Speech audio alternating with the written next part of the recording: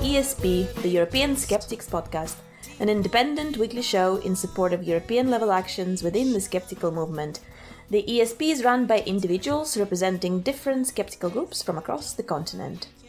This is episode 190, and joining me today is my co-host Pontus Bockman. Всем привет! Hejsan! Hello, Jelena. How are you? I forgot to introduce myself. And I am your host, Jelena Levin. Hey! Very Just good. In case. As in, if there was any doubt. I know, right? I hope I don't sound like Anders. I know that you and Anders sometimes get confused in terms of your voices. It has happened. That's bizarre. I can't see the difference. Oh, sorry. I can't see the similarities at all. Your accents are quite different as well. Yeah, I think so. Yeah, we speak English with very different mistakes. Indeed. Speaking of Andras, we sent him to Scotland, right? Scotland! Yes. So we will hear from him later in the show because he sent us an interview. But before we go into that, I have a couple of things to mention. One is an update on the really wrong story we had last week. We gave the German health minister Jens Spahn the really wrong award last week for not taking action against the public funding of homeopathic remedies. And the update is that, here we go, Informationsnetzwerk Homöopathie has published an open letter to Jens Spahn, where they point out much of the same criticism that we pointed out. And we will include a link to that letter in the show notes. And I believe that you can actually co-sign that open letter still if you want to. So go ahead and do that if that's possible. Great stuff. Yeah. The other thing is I just want to make a shout out to the wonderful Swedish skeptics, which I am part of. But I can do that because I was not... I can't take personal credit for this one. It was the local chapter, mostly the local chapter of the Swedish Skeptics in Gothenburg, who organized the exhibition that VOF, the Swedish Skeptics, had at the Gothenburg International Book Fair last weekend. And it was really fabulous. So a big shout out. There's a lot of people running around in the stand there, lots of speakers there. There were microphones, there were interviews, and people were stopping and saying, hey, what is this? And I think there was like 30 new members signed up, and very, very well done. A big shout out to, among many others, Karin and Staffan and all the other fantastic volunteers that I was there for a couple of hours on the Saturday. And it looked fantastic. Excellent. Yeah. And all the talks were filmed and interviews were filmed, and they can be found on the Swedish Skeptics YouTube channel. Of course, they will be in Swedish. So, but for our Swedish listeners, you can check that out. Mm-hmm. Brilliant stuff. Well done, Swedish Skeptics. Yes. All right. I really haven't got any updates. Apart from watching American politics with horror in my eyes. We do too from here. Probably just like the rest of the world. Yeah. Wow. I think we should probably jump right in. Today we've got an interview. It's a very exciting interview. A long-awaited interview that we wanted to record for, I wouldn't lie if I say years, right? Yeah, no, that's right. I think we have done that, yeah. It's been a long time coming, and it's an interview with Richard Wiseman, who is a writer, psychologist. Yes, professor, researcher. Does he also perform tricks? He has dabbled a bit in magic, I believe. Yes, I don't know if he has done that as a... I think that's more part of his research, but... Okay, maybe not a professional magician, but he's got interest in magic. And we met him several times at QED conference, Question, Explore, Discover, in Manchester over the years, where he performed his infamous chicken trick. It won't mean anything for those who never saw it, but it was just a fun bit of entertainment he used to do begrudgingly because yes, it became like this very tight party trick, but very... awaited and people were always looking forward to it. I thought it was the greatest thing. Anyways, so Andrzej finally had an opportunity to sit down with Richard Wiseman for an interview. Yes. So, and here we are. It was a happy coincidence that Anders traveled to Scotland for work, and Richard Wiseman invited him over. Yeah, without further ado, we'll get straight into the interview itself. Yes.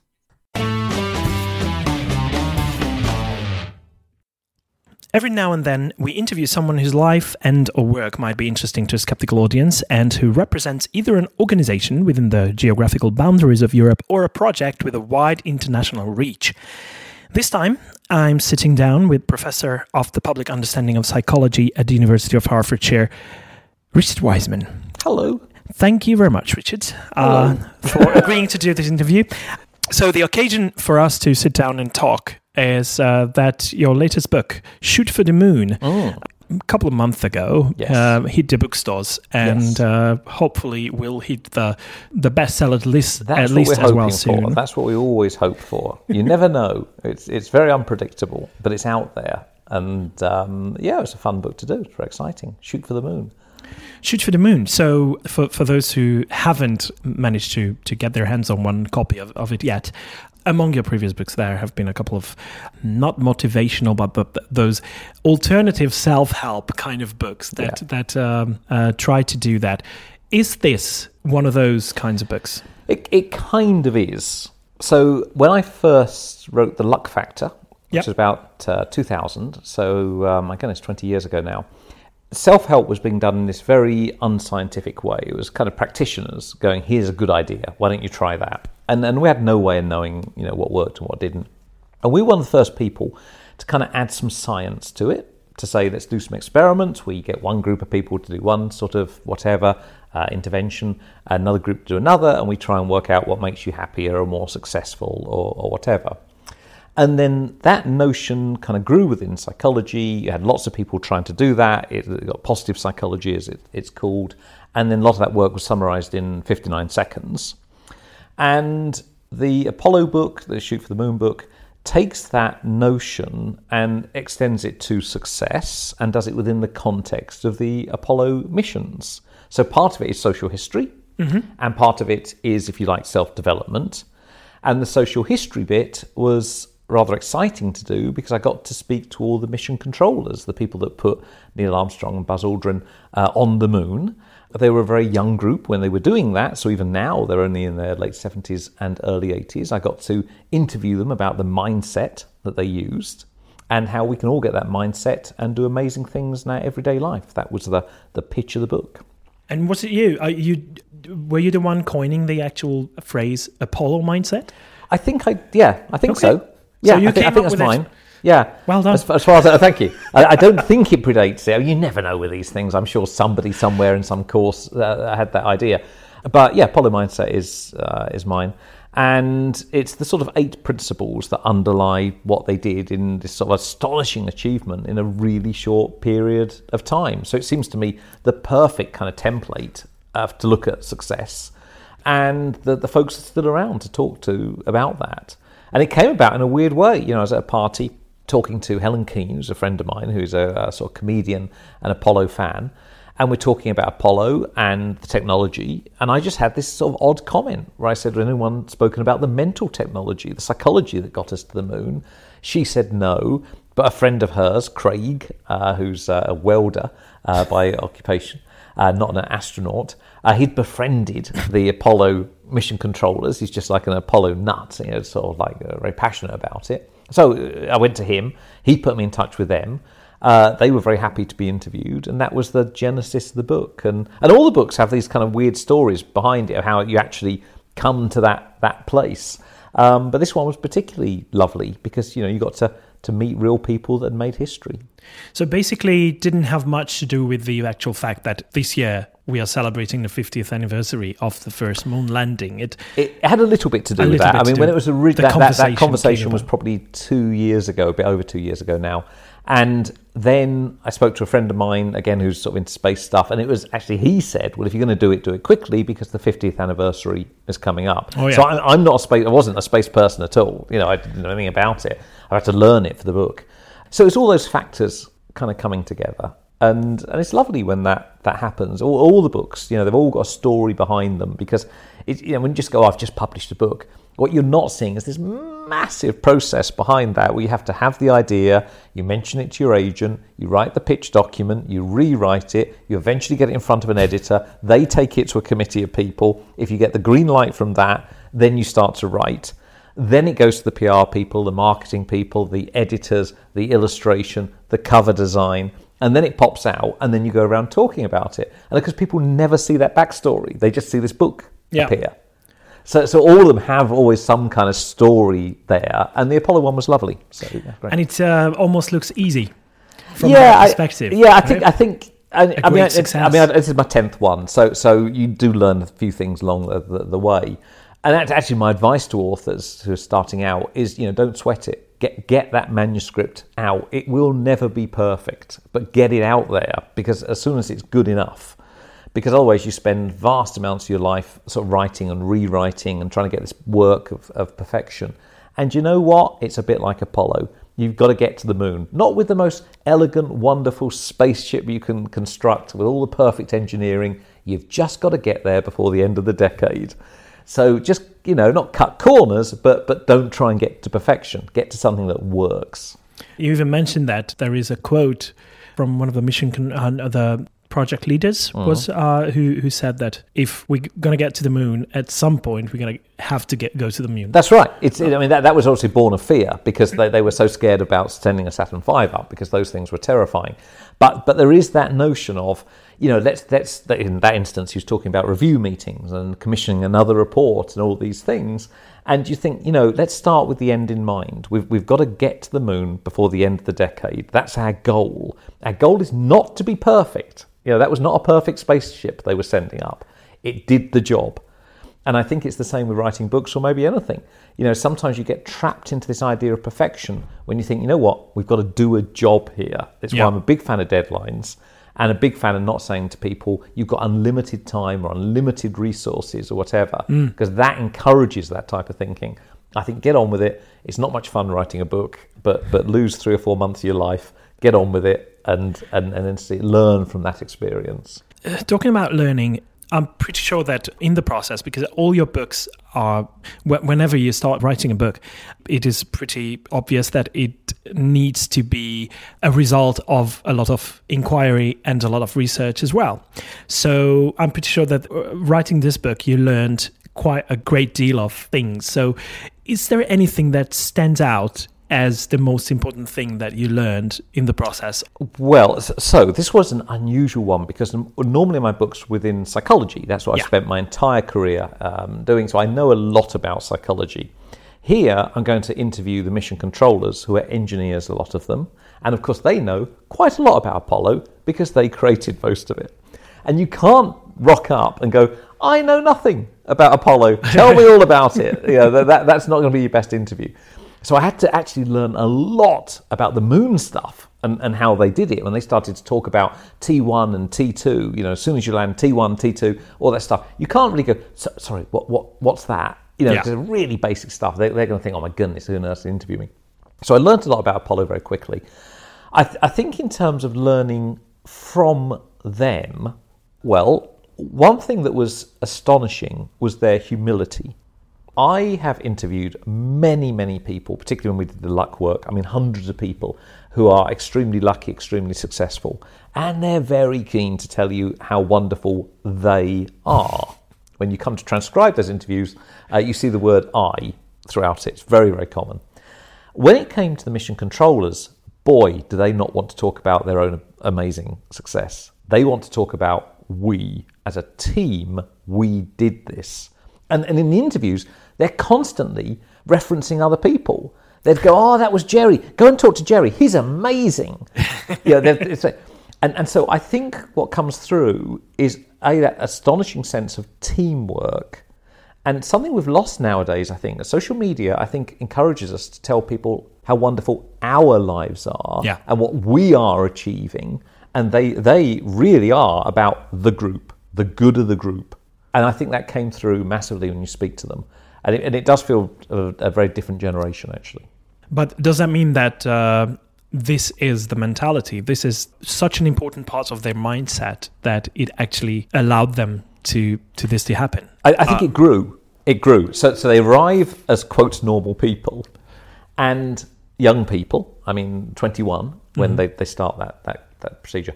And Christopher Kraft, who was the sort of boss, who came from a very modest background, said, I want just people that I can gel together into a team and show them how to then be successful.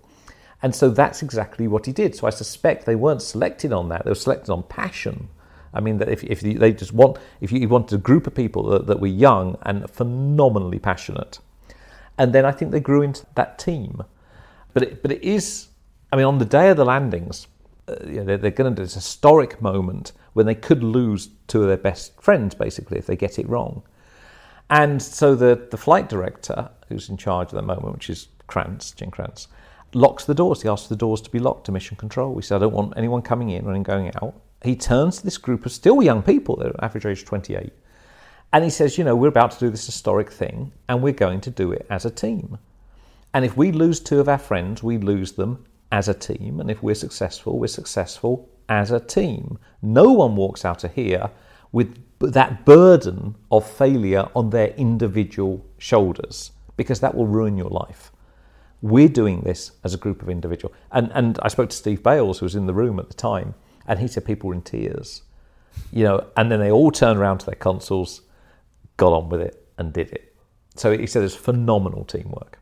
And it's so powerful that I have to tell you that there were moments, I was listening to it, and I'd like to get back to that in a minute. So I was listening to it while driving, and occasionally I was thinking of just pulling over because it brought me to tears. It's so powerful, that feeling, that sense of community within the whole thing. Oh, it's phenomenal. It's phenomenal. It's really powerful. And it's this amazing template for success. You've got this group of people. I spoke to Doug Ward, who was the voice of Apollo. He's this journalist, essentially, who was embedded with Mission Control. And so he knew them all really well. And I said, what's the most extraordinary thing about these people? And he gave me the best line in the book. He said the most extraordinary thing about them is how ordinary they all were. He said this was not a highly selected, these are not astronauts. This is not a highly selected group of people. He said it's a bunch of young kids who are passionate. Mm-hmm. And in 8 years achieved more than any other group probably have achieved in the history of humanity. So, he said they are a phenomenal group. They came from modest backgrounds, farming backgrounds, the first in their families to go to college, just passionate about making this thing happen, and they did. It is a phenomenal template to understand success through. So you are quite convinced that this can be the basis for a success story and is transferable to other fields as well? Yeah, I think that, so I struggled with this book because how do you write this? Do you write the first half of the book as the story of Apollo, and then the second half how you put it into your own life? Or there's I think about 7 or 8 versions of chapter 1 on my computer. And eventually I decided, the thing to do is to tell the story of Apollo across the book. And then we pull up at each moment, and then you find out how to get that particular trait in your own life. And that works, I think, as a sort of model. And so, the second half of each chapter is devoted to what you're talking about there, which is what can you do to get that mindset. You're probably not going to put someone on the moon. You might do, but probably not. But we've all got things we want to do in our lives in terms of career, relationships, or happiness, or whatever. How do you get that mindset? How do you get as passionate? How do you get as open to mistakes as they were? How do you conquer fear the way they did? How do you be a flexible thinker? All those things. That sits in the second half of each chapter. Yeah, it's absolutely brilliant. How one of the things I wanted to ask you is because it's not the first audiobook that I listen to, audiobook versions of your books, and it's apparently you don't like reading your own books. No, I did 59 and I hated it because. So this is the thing. I talk for a living. I go out and give talks. I never use a script. I am just talking off the top of my head, driven by the slides. And so the talks are slightly different. Not some parts of it I've done so many times, they're always the same. But when it gets to Apollo stuff, it's slightly different each time. So stick me in a studio with a script, it's living hell. And even though it's your own stuff, because it's not written to be presented. So I did 59 seconds on the earlier books, Yeah. and I'm looking at this, I'm going, no, I speak about this. I'll just talk about the gratitude exercise. I don't want to read these words. That feels like a straitjacket. And so it was like 2 or 3 days of arguing with sound engineers and the folks in charge about how to do it. And so I said, I'll never do another one. And so I didn't. So now I think it's Peter Noble that... Peter Noble, who's fantastic and has read all of them. Yeah. So yeah, it's great. Yeah, but it's still your words, especially if someone is used to listening to your talks, right? Which I'm pretty sure that a lot of our listeners in the skeptics community are used to and do like listening to you. So it's a bit surprising, but then, if I could just talk about it, if I could just talk, I'd be fine. But reading it, it wasn't written to be read out like that, and certainly not by me. So Pete does a great job, and it's lovely. I've had for 20 years, I've had a policy of never watching myself back, never listening to myself, or anything like that. So yeah, I write, it goes out there, I talk, that feels like a live thing you're doing for that crowd in that moment. And to me, those two worlds don't sit easily together. Mm-hmm. Yeah, it's understandable. Us being a European-focused podcast, I need to ask this. Brexit? No.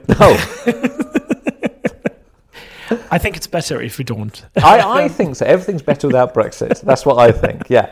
It's just that if we do leave, then obviously no one in Britain can listen to your podcast ever again. So it'll be a disaster. That's right. Yes. That's right. Because we have quite a few listeners from the UK. That alone is a reason to cancel the whole thing. But yes. Please don't leave us, please. Or if we do, we'll still listen to the podcast. That's the kind of open-minded people we are. And it's very much appreciated. Pleasure. But I wanted to ask the different other language editions. So has it been translated to several languages already? Or I do know about Italian because you talked about it at Chica Fest in Padova. I think Germany is definitely out. Okay. I think Holland and Dutch is coming out or is out. And then it's been translated outside of Europe, so Korea, China. Oh, wow. Yeah, I have this very big sort of lot of readers in China. I did a book called Rip It Up, which was about how you change your behaviour to change your thoughts. And it was okay, but it didn't do particularly well over here in the UK, or indeed anywhere else. And then it comes out in China with the new title of Positive Energy, and it becomes their biggest selling non-fiction book. It's huge over there for reasons that we don't still quite understand. So it became a massive book. So everything I do then sells in China, which is kind of weird. So I know it's definitely come out over there as well. It's amazing. So it will be in some other European languages. But I don't really quite keep track of which ones are publishing and when. So it's still going strong. I'm really hoping for it to be a great success. Yeah, I hope so. I mean, going out and doing lots of talks about it. The fact is, you just never know. You put these things out there, and you either sometimes get lucky or you don't, or whatever. My hope is that it doesn't drop off as the 50th anniversary passes us by. My hope is it has legs beyond this year. Because that would be the fear that people are booking the talks and wanting you on radio and show so on because it's the 50th anniversary. So fingers crossed it continues past the end of this year. Yeah, after all, the whole topic of the moon landing and what a great achievement it was should be living on. We should absolutely celebrate it. Yes. I mean, when I even starting to do the book, I didn't know to say much about Apollo. I didn't realise how amazing it was. I just didn't know. We have 400,000 people coming together. And also this great thing that when they landed, it was the world watching that. Yeah. And even the Soviet rocket scientists were sending over notes of congratulations. This was a moment when the world came together. And there is something else that I've been meaning to ask you for a long, long time. How do you come across these things that you want to write a book about? So is it something that has been in your mind for a long time? Obviously, with this book, we know that you just said that it was just a conversation that popped up.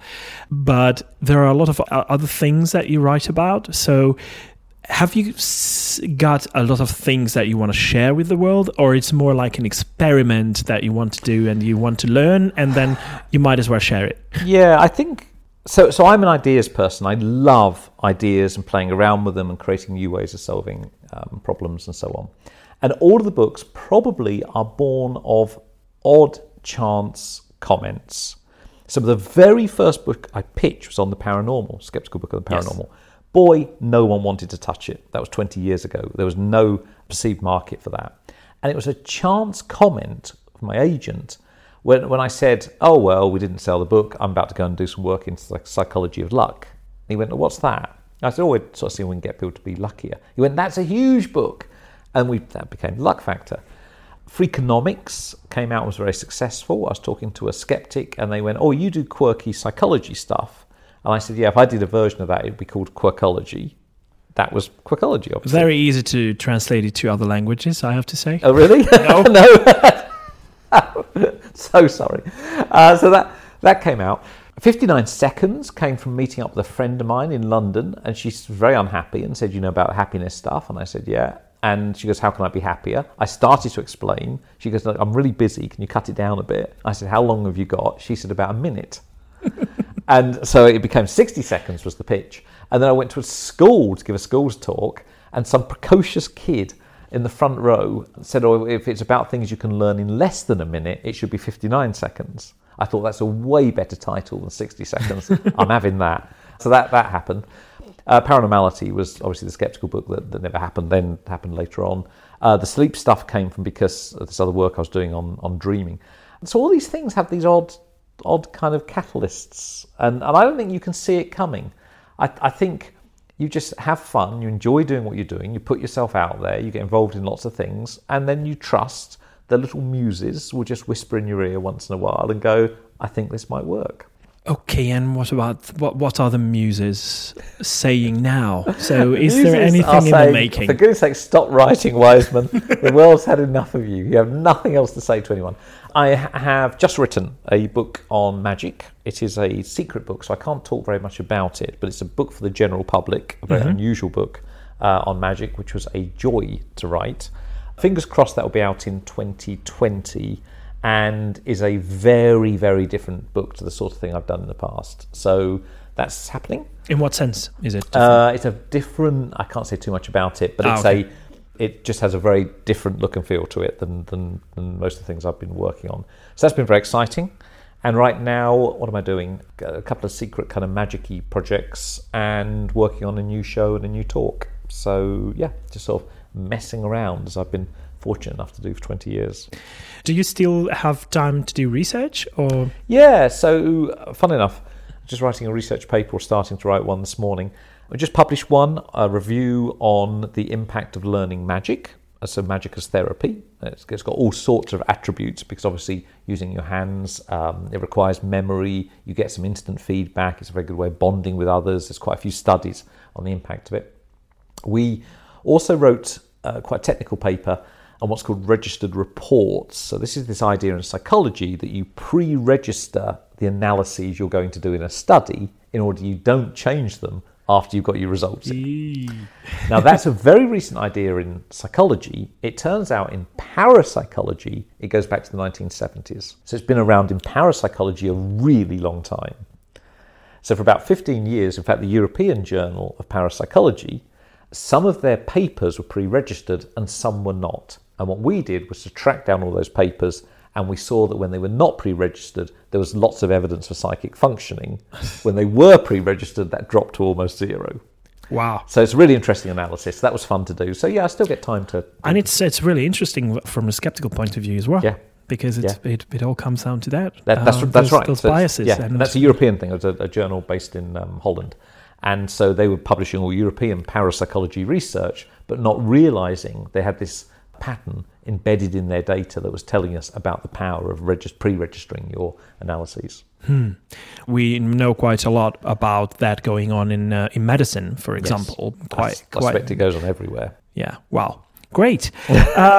So good luck with all that. I wish you all the success with the book, but it's obviously doing well if it's being translated to other languages as well. Yeah. I really appreciate your time. Thank you very much. A pleasure. Always a pleasure. Always a pleasure. And good luck with the podcast. Thank you.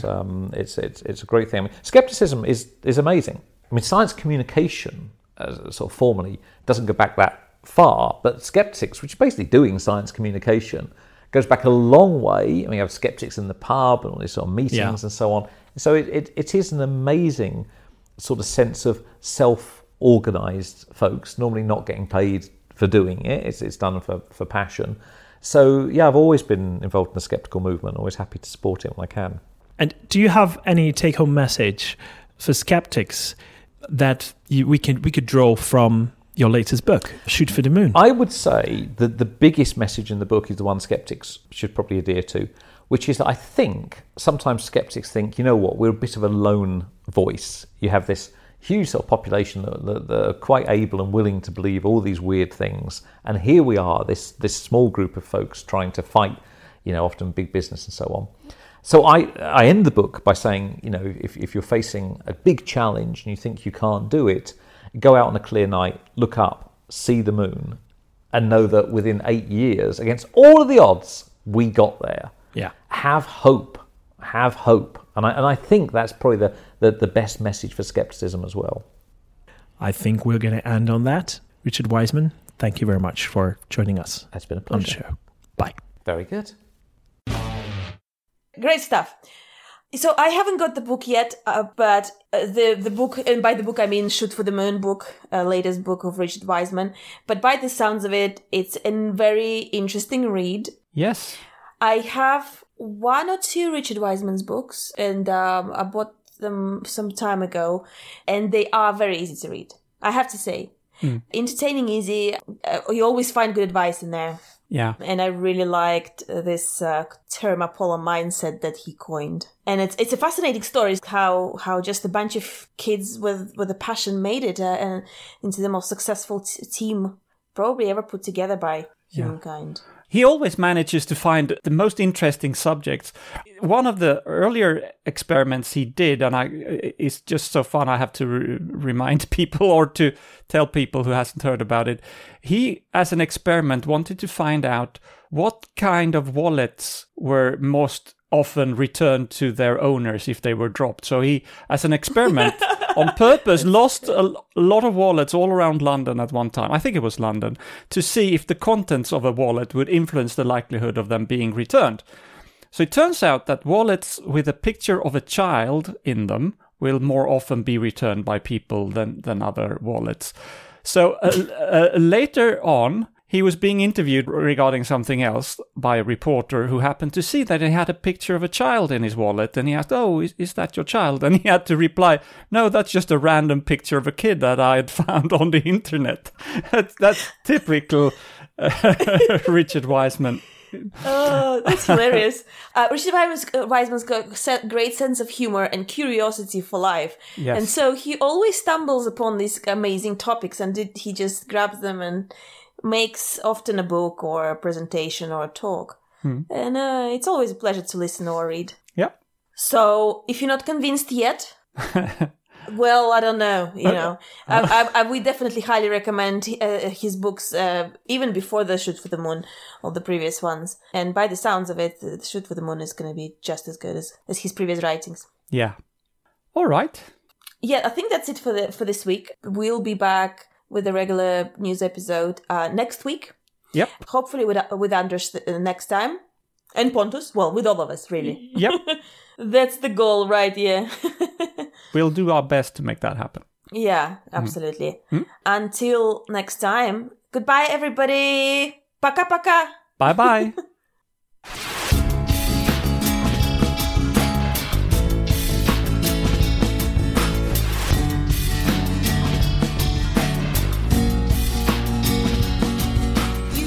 This has been your ESP experience. The show is produced and recorded by TheESP.eu. Join us again next time, but until then, please send your feedback, comments, or death threats to info@theesp.eu. We would also love to hear your ideas and suggestions regarding future episodes, as well as news from your country of residence that might interest others across the continent. If you have a local event or organization to promote, please don't hesitate to let us know, as we are more than happy to help. All music in the program was written and performed by Keisha J. Gray and George Schwab and is used with their permission. Please check out our webpage at www.theesp.eu, follow us on Twitter at espodcast_EU, and like us on Facebook. I don't know how you can believe.